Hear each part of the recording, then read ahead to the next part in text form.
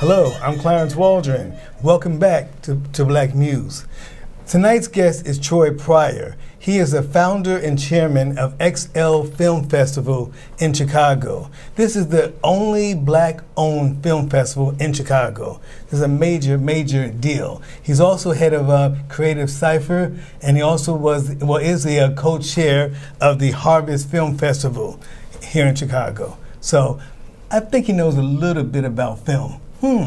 Let's get started. Hey, what's up? I'm good. All right. Thanks for having me. Yeah. So let's start at the very beginning. You've always dreamed of this XL film situation. Tell me more about how did it get started? You know, it really came about as a means to an end. The goal was to create platforms for black and brown creators, and that's what Creative Cypher, the organization, was built on. So we would support creators, help them bring their projects to life, do grant programs, all of the different things, connect them with industry professionals. And so what we launched first was the Accelerator Development Lab, which is a 6 to 12 month lab to help rising creators gain access to resources so they can bring their concepts to life, their television concepts to life. The festival came about because we wanted to provide them a showcase opportunity. So once they complete that process, how does the world know about their projects? So we wanted to do that, and we first partnered with other film festivals, but as you mentioned earlier, a lot of those film festivals were, if they were black targeted, they were not necessarily black owned. So we wanted to make sure that there was alignment, and that's really where the festival came from. Okay. Now, what's the purpose of the mission of the festival? What's the purpose of the... So there are three main objectives with the festival. Number one, there's no destination film festival in Chicago, meaning that people around the country are not necessarily booking their tickets in advance to come to some of the existing film festivals like they do for the music festivals. When you think about Lollapalooza, when you think about some of the other music festivals, you immediately know that you need to leave early, you got to change your travel plans. It's a part of the city's atmosphere now, and so we want to be able to do that with this festival, similar to how Sundance, South by Southwest is in other parts of the country. So that's number one, creating a tourism opportunity. Number two is creating a market. Most film festivals in general, but especially the ones in Chicago, are more showcases, which is great. However, that only means that if you're a creator, the most that you'll get out of that is possibly an opportunity to show your work. Maybe you win an award. Maybe even win some money out of that. Well, a market is different. A film market is different. That means that when you're creating your project, you have the opportunity to sell or license. So there's some transactions that go on, and that's one of the things that we've been doing with the organization. So we're going to implement that into the festival. That means that if you're a creator, you're not only going to get the opportunity to show your work, but you also have buyers that are attending the festival that are a part of this because they're specifically looking to license and acquire content. That's a huge plus for a creator. Yeah, okay. Very well thought out. Yeah. Now you have some big names coming. Robert Townsend and Deon Cole. Tell me about that. What would they do and all of that? Well, this really cool guy a long time ago connected me with Robert Townsend. Let me see, who was that? Who was that guy? Yeah, so I appreciate that. It's so amazing how God works out. Things come full circle, but we're very blessed that Robert Townsend has agreed to be one of the speakers. The fact that he's from Chicago and what he's done with his career and what he's doing now, it just makes so much sense for him to be a part of this this component here. So we'll have a one-on-one conversation with Robert Townsend on day 2 of the festival. So we're really excited about that. We'll talk about his journey, and obviously he's dropping gems for those in the audience, which he does so often, which we're just grateful to be in the mix. And then Deon Cole, another Chicagoan, I was fortunate enough to work with a couple years ago, who's doing amazing things as well. We've got few other folks from Chicago involved, like like Lil Rel and a few other people. So we're just excited because it's great to have them on stage, but it's amazing that so many of the people on stage are from Chicago. Right. So tell us the date of the festival. We haven't said that yet. Sure. So the XL Film Festival is August 18th through the 20th. The first day is in Bronzeville, day 2 is in Hyde Park, and day 3 is back in Bronzeville. Okay. We're in Bronzeville. So we'll be at the legendary Parkway Ballroom on August 18th, so the first day. So we're taking over the Parkway Ballroom. We have all of our programming and speaking engagements and screenings going on that day. We build out the AV on the inside, and on the outside, we're taking over the parking lot and doing a big drive-in movie experience at Parkway. The next day in Hyde Park, we're at the Polsky Center on 53rd, right with the University of Chicago, so all of the activity will be inside there. Okay. All right, very well thought out. Now, you're the founder of Creative Cypher, and your goal is to eliminate the need for permission. That quote just grabbed me. What did you mean by that? So we used to say not asking for permission, and that still indicates that something has to be said. We wanted to make sure that the creators were so unlimited that there was never even a conversation needed. The only way to do that, from our perspective, was ownership. So that's really where it goes. That's really where it comes into play. So when you think about the business model for Creative Cypher, it was all built in an effort to have stake or ownership in the supply chain of content creation, because there's so many creators, especially creators of color, for generations that have been able to create masterpieces but may have not owned that work, or even if they created it and even if they owned it, are still not in a place where media can where they can control the narrative around that. So we look at 5 different sectors as content, live events, which was like film festivals, screening opportunities, distribution, marketing, and media. And so if we can have a stake in all of those 5 areas, it will allow us to have to own the supply chain. So that helps us empower creators, so they don't get to a door and they're still waiting to get in somehow. Okay. Now you also are co-chair of the Black Harvest Film Festival. When is that? When does that happen? So this year, that's going to happen. That will happen in November. Historically, it happened in the summertime, and the pandemic, everything got pushed back, so we moved that back. That's at the Gene Siskel Film Center. I've been the co-chair of that festival for the past 4 years. I sat on the council before that, and prior to that, I was an actor in the festival and a speaker, and they asked me to co-chair it a couple of years ago. So we're really excited about that. That program is a function of the Gene Siskel Film Center and the School of the Art Institute. Let's plug the festival. Where can we get tickets and all that? So to get tickets for the XL Film Festival, those will go live on eventnoir.com. You'll be able to go to creativecypher.org, and you can see all of the information there. Click on that ticket, get your ticket, and come out. All right. Is there any must-see films that you've heard of that we need to go check out? Yeah, there's one film that we're really excited about. It's called Mr. Abbott, and it's about the founder of the Defender. So one of the filmmakers on our team's great-grandmother actually played a role in ensuring he had an office space when he was, building that empire from the very beginning. And I don't want to give too much away from that, but it's just an amazing piece with the narration and spoken word. And it's a really great piece by Patrick Wimp, who was actually the head of the film school at Second City. And one of my creative partners, we sold the project to Warner a couple of years ago. So we're really excited about that piece. Wow. And it's actually something that we're going to continue to work on and grow into an even bigger project. Okay. All right. Now, I know you as an actor.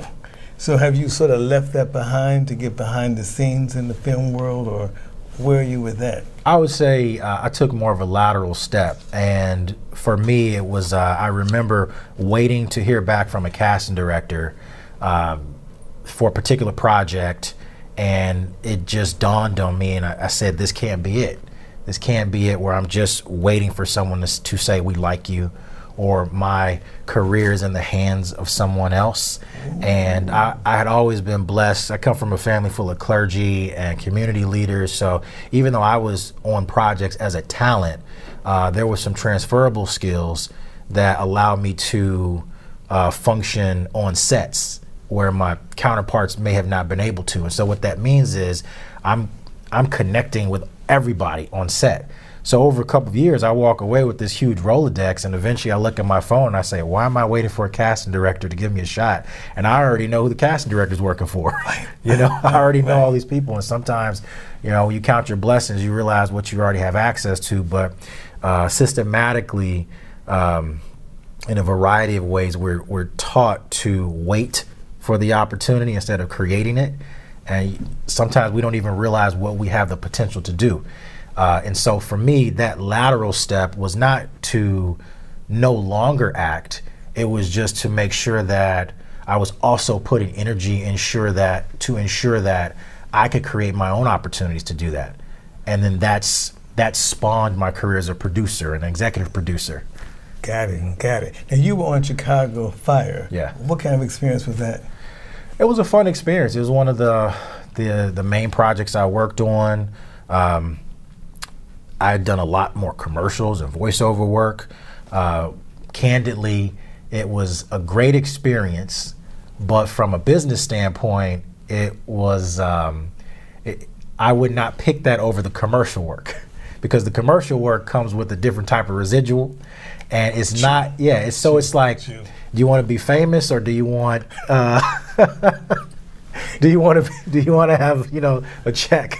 So it's good to have on your resume, but one of the things that even in that experience was very sobering is the character I played restricted me from doing anything else in the entire Dick Wolf world of shows. So it was great to begin with, but I could no longer audition for Chicago PD, for Med, or any of the other shows for a total of 3 seasons. Ooh. So that sound and it looked great, but it also restricted me from doing other things. And I understand it because from a production standpoint, you need continuity. Right. Like we just saw this guy as this role and these 3 shows are connected, so we can't bring him back. Right. So totally understand it. Right. But from my vantage point, that limited my ability to do other things. So it became another point of reference to know like that sounds good. And being in front of the camera is great. Being a talent is awesome, but depending on how you navigate that experience, it could limit you from other things. Right, got it. Now, go back. You played football at the University of Illinois, and what was your degree in? What was your communications. So I was in communications at U of I. Okay. And it's done very well for me. Okay, yeah, it has. Yes, indeed. So, but how has it helped you?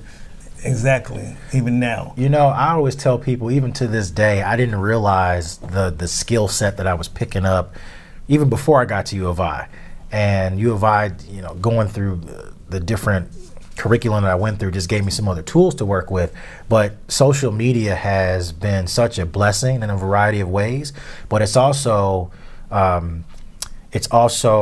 restricted or stifled some of the interpersonal communication skills that earlier generations have had and you've had to use. And so what I've noticed in my walk of life, especially as when I was elected to some of the boards, I was the youngest in the history elected to the Screen Actors Guild Board Chicago. And so I just noticed that I had the ability to navigate conversations a bit differently, and that helps in an abundance of ways, no matter what profession.